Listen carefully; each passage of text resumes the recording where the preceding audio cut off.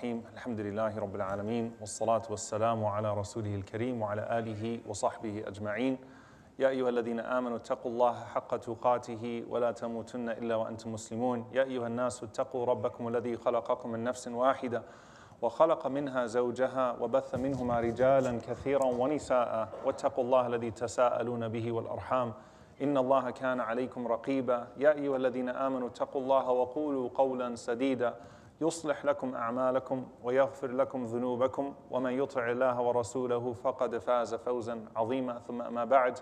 We begin by praising Allah subhanahu wa ta'ala and bearing witness that none has the right to be worshipped unconditionally or unconditionally obeyed except for Him. And we bear witness that Muhammad sallallahu alaihi wasallam is His final messenger.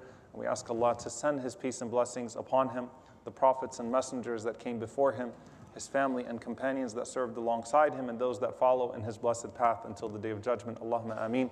Dear brothers and sisters, because of the weather, I wanted to keep the khutbah a little bit shorter today, bi'idhnillahi ta'ala.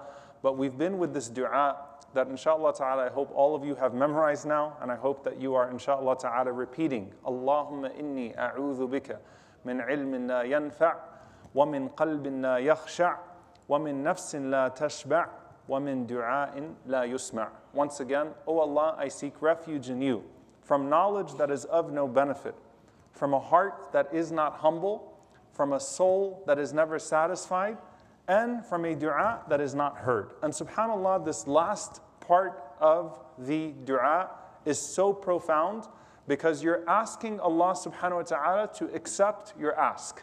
You're making dua to Allah to accept your dua. You're saying, Oh Allah, hear me and do not let me be from those who are unheard.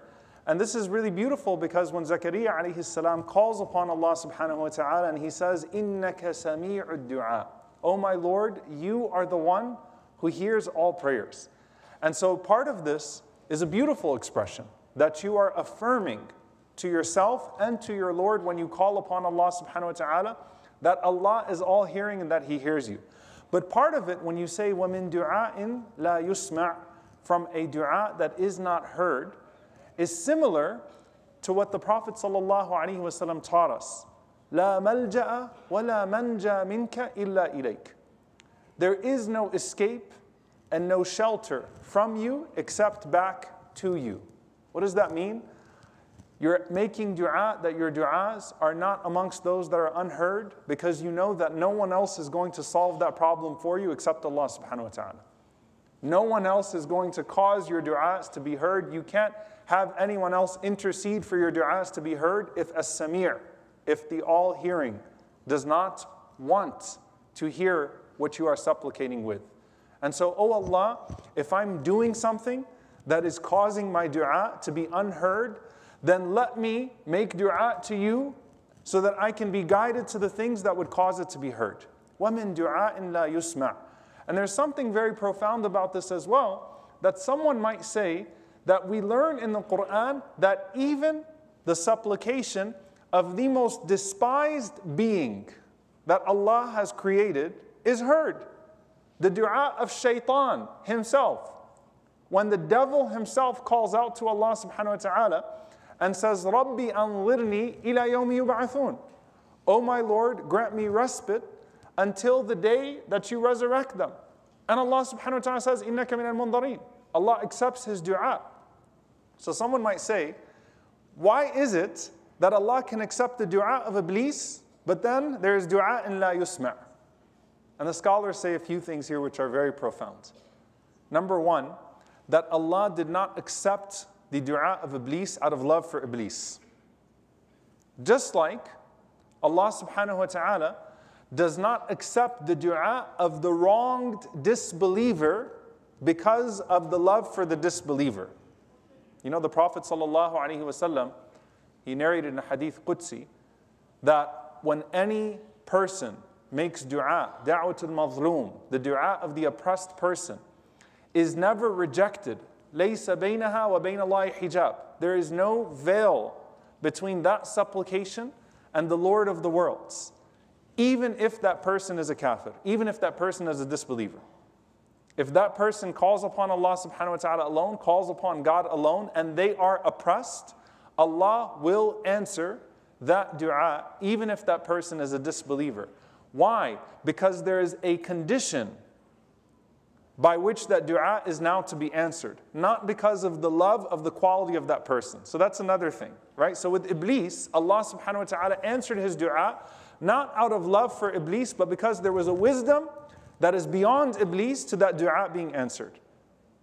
And for the disbeliever who does not even worship Allah properly, who calls upon Allah subhanahu wa ta'ala, despite the fact that they are a disbeliever, Allah accepts their dua because the condition of oppression is so hated to Allah subhanahu wa ta'ala. So Allah subhanahu wa ta'ala still accepts that dua. The third thing the scholars say in this regard is that if you look at the hadith of the Prophet sallallahu alaihi wasallam, where he mentions a person who calls upon Allah despite being in no condition to call upon Allah subhanahu wa ta'ala. He says a person is in the desert and he says, Ya Rab, my Lord, وَمَطْعَمُهُ حَرَامٌ وَمَشْرَبُهُ حَرَامٌ وَمَلْبَسُهُ حَرَامٌ وَغُذِيَ بِالْحَرَامِ فَأَنَّا يُسْتَجَابُ لَهُ. The Prophet ﷺ said, he calls upon Allah and he says, my Lord, my Lord, my Lord. And his food is unlawful. His drink is unlawful. His clothes are unlawful. And he sustains himself with everything that is haram, with everything that's unlawful. Meaning he does not do anything that Allah asks of him. And he sustains himself with everything that is prohibited. But then he says, Ya Allah, give me.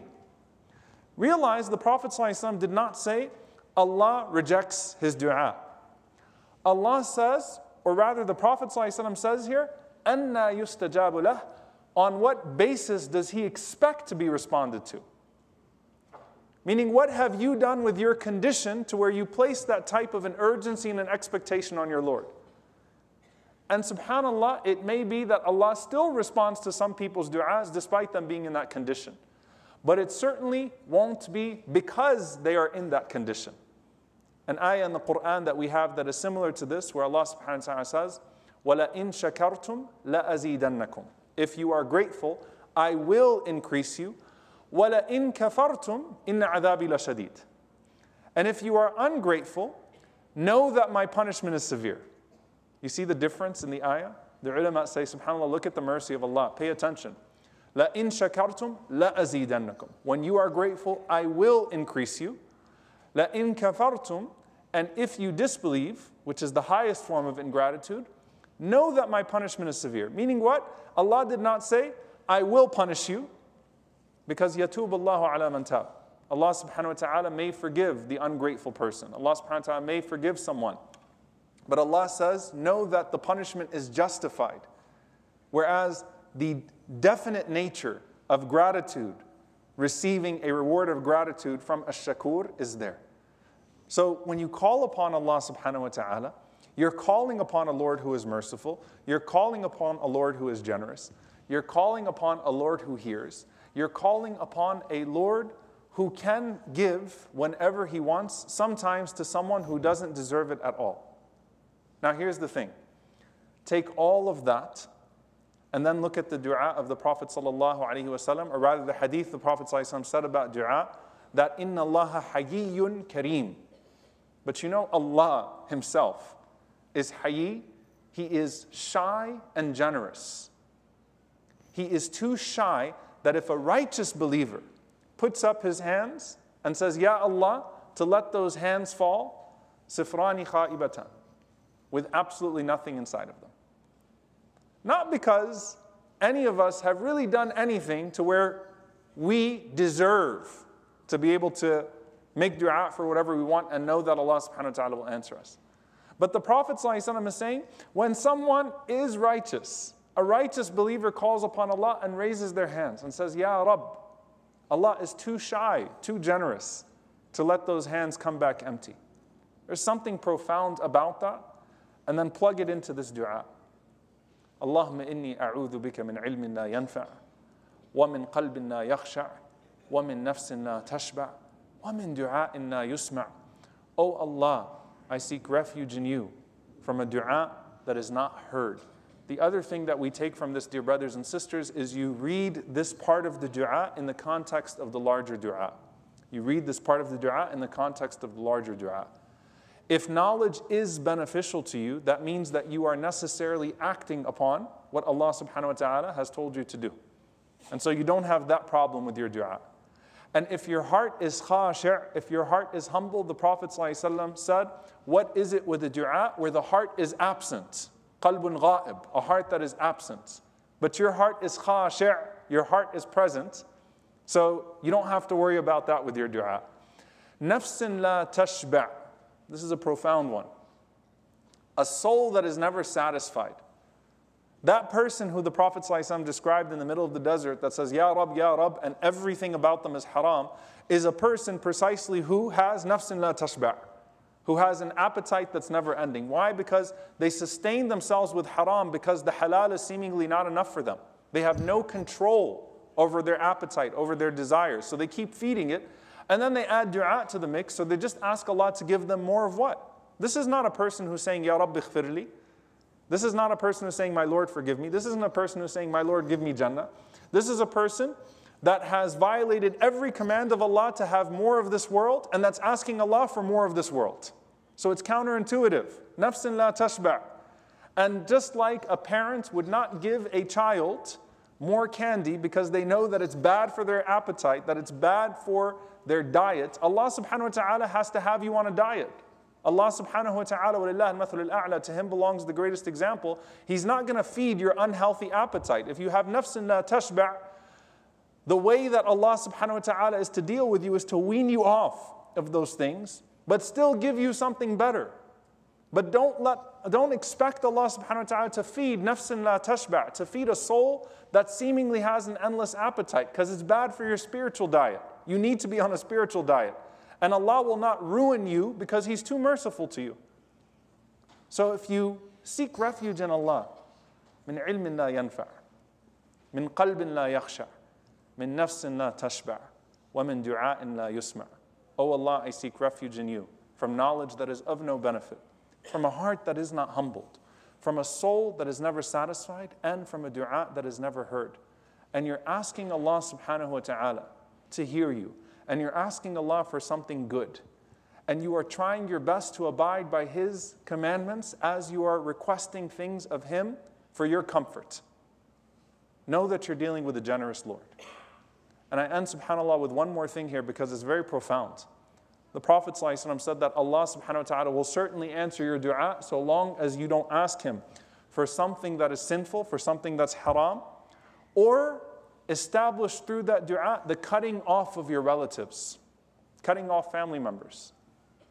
If you cut off your family, Allah subhanahu wa ta'ala will cut you off.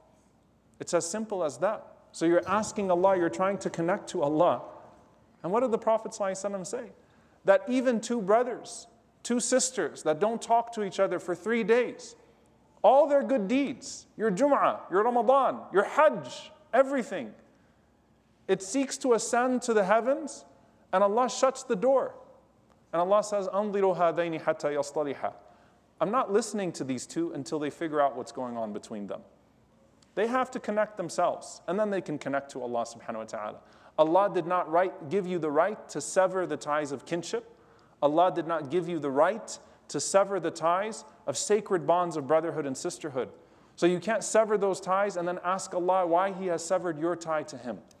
And so make sure that you're asking Allah with a condition that would cause your dua to be answered, and you're asking Allah subhanahu wa ta'ala for good things, and you're not trying to feed an unhealthy appetite or a sinful decision that you have made, but you are asking Allah subhanahu wa ta'ala to repair you in the best of ways. Allahumma inni a'udhu bika min ilmin la yanfa' wa min qalbin la yakhsha' wa min nafsin la tashba' wa min du'a'in la yusma'. We ask Allah subhanahu wa ta'ala to protect us from knowledge that is of no benefit, from hearts that are not humble, from souls whose cravings are never satisfied, and from supplications that are not heard, though He is the all-hearing. Allahumma ameen. Aqulu qawli hadha wa astaghfirullah li wa lakum wa li sa'il muslimin fastaghfiru innahu ghafurur rahim.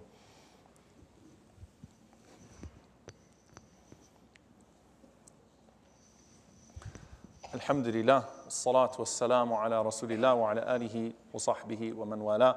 ربنا لا تؤاخذنا إن نسينا أو أخطأنا ربنا ولا تحمل علينا إصرا كما حملته على الذين من قبلنا ربنا ولا تحملنا ما لا طاقة لنا به واعف عنا واغفر لنا وارحمنا أنت مولانا فانصرنا على القوم الكافرين. عباد الله، إن الله يأمر بالعدل والإحسان وإيتاء ذي القربى وينهى عن الفحشاء والمنكر والبغي يعظكم لعلكم تذكرون. فاذكروا الله يذكركم واشكروه على نعمائه يزد لكم ولذكر الله أكبر والله يعلم ما تصنعون. وأقم الصلاة.